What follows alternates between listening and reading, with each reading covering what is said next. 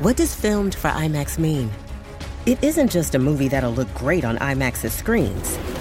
It means that hiding from a sandstorm feels like fear in every flicker. And every triumph is felt in every sound wave. And the things we've only imagined, you can truly experience those too. That's what filmed for IMAX means. Get tickets to experience Dune Part 2 now and IMAX's exclusive expanded aspect ratio. Horror and comedy are both on the marquee this weekend, and I've got reviews for two new movies right now.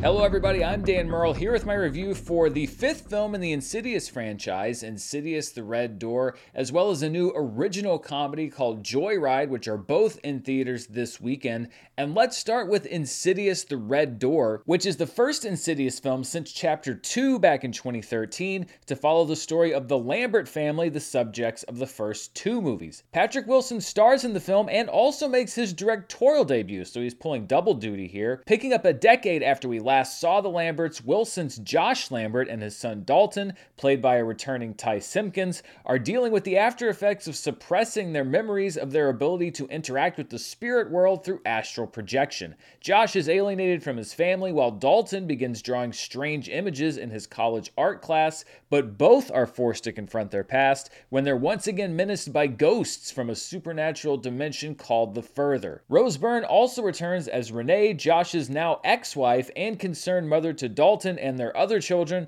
looking to shelter them from their traumatic past. Now, I've made no secret of the fact that I used to largely avoid horror movies because I find them very stressful to watch, especially more recent ones because it seems like they're mostly focused on jump scares. But Insidious, the first movie, was one of the first of the newer crop that I watched that actually encouraged me to keep getting deeper into the genre and finding more movies that I liked. Because yes, it had jump scares and stuff like that, but the style of it and the story, I loved the story of this family, I loved the atmosphere, and I realized that I wasn't giving horror enough credit. Well, I'm glad that I didn't start with this Insidious movie because this one is very much more like the movie that I imagined all other horror movies to be, meaning less original and more reliant on cheap scares. I hate jump scares, and that's another thing that I'm very open about, but I also will admit that they are effective tools when used properly. And I think that the first two Insidious films actually did a really masterful job of setting the mood,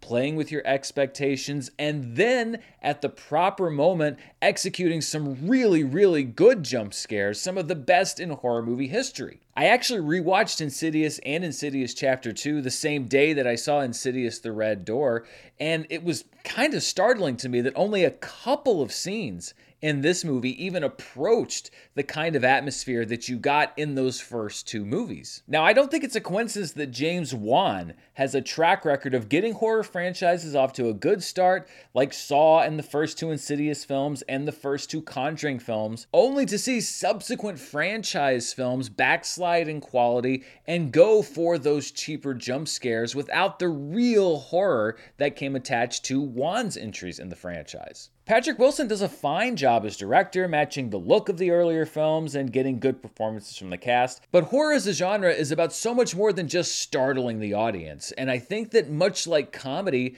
making a horror film looks a lot easier than it actually is, or at least making an effective one. This is also the first Insidious film to not be written by Leigh Whannell, who gets a story credit here. The screenplay credit instead goes to Scott Teems, who wrote or co-wrote, I'm sorry to say, two of my least favorite horror movies of the 2020s, 2021's Halloween Kills and 2022's Firestarter remake. In what should be a high-stakes story for the Lambert family, the script spends way too much time on meaningless scare sequences and not enough time setting up the ending properly, leaving the finale feeling rushed and disappointing as characters just automatically show up in places that you didn't think they could be and do things that you're not quite sure why they could do them. It's really cool in concept, and I liked the idea of what they were trying to do with the film, but by the time you got to the end, they'd wasted so much time building building up to it that it doesn't feel like they had time to properly execute it, either in the writing phase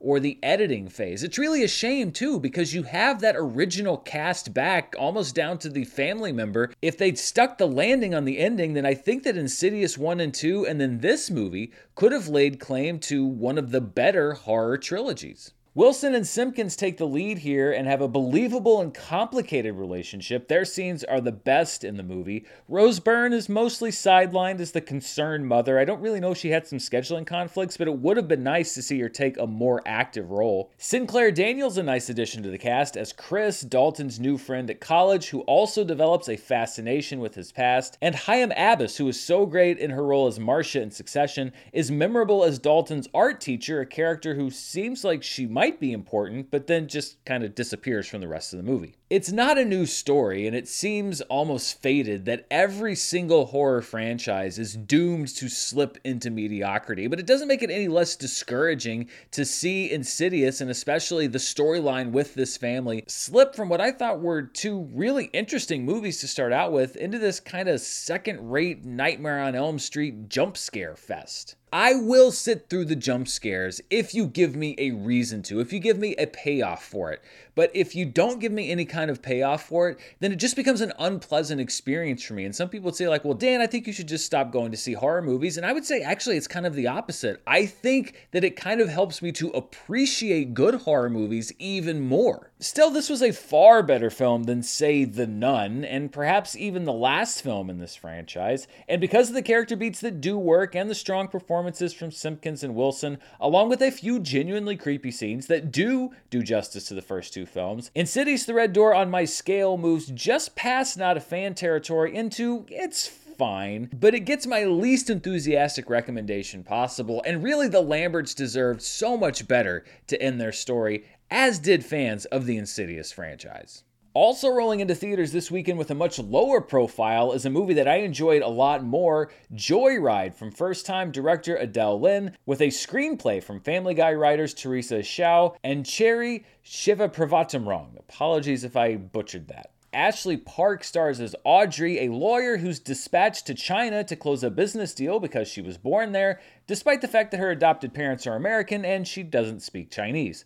To translate, she brings her best friend Lolo, played by Sherry Cola, a struggling artist who wants Audrey to use this opportunity to find her birth mother, Lolo's cousin Deadeye, played by a scene-stealing Sabrina Wu in their movie debut, tags along, and we also meet Audrey's best friend from college, Kat, who's a sexually adventurous actress hiding her true self from her ultra-religious boyfriend. Kat is played by Oscar nominee Stephanie Hsu. As you can imagine, things don't go as planned, and the quartet soon find themselves unexpectedly smuggling drugs, unwittingly seducing a basketball team, and scrambling to find Audrey's birth mother as she struggles with her heritage as a stranger in her own birth country.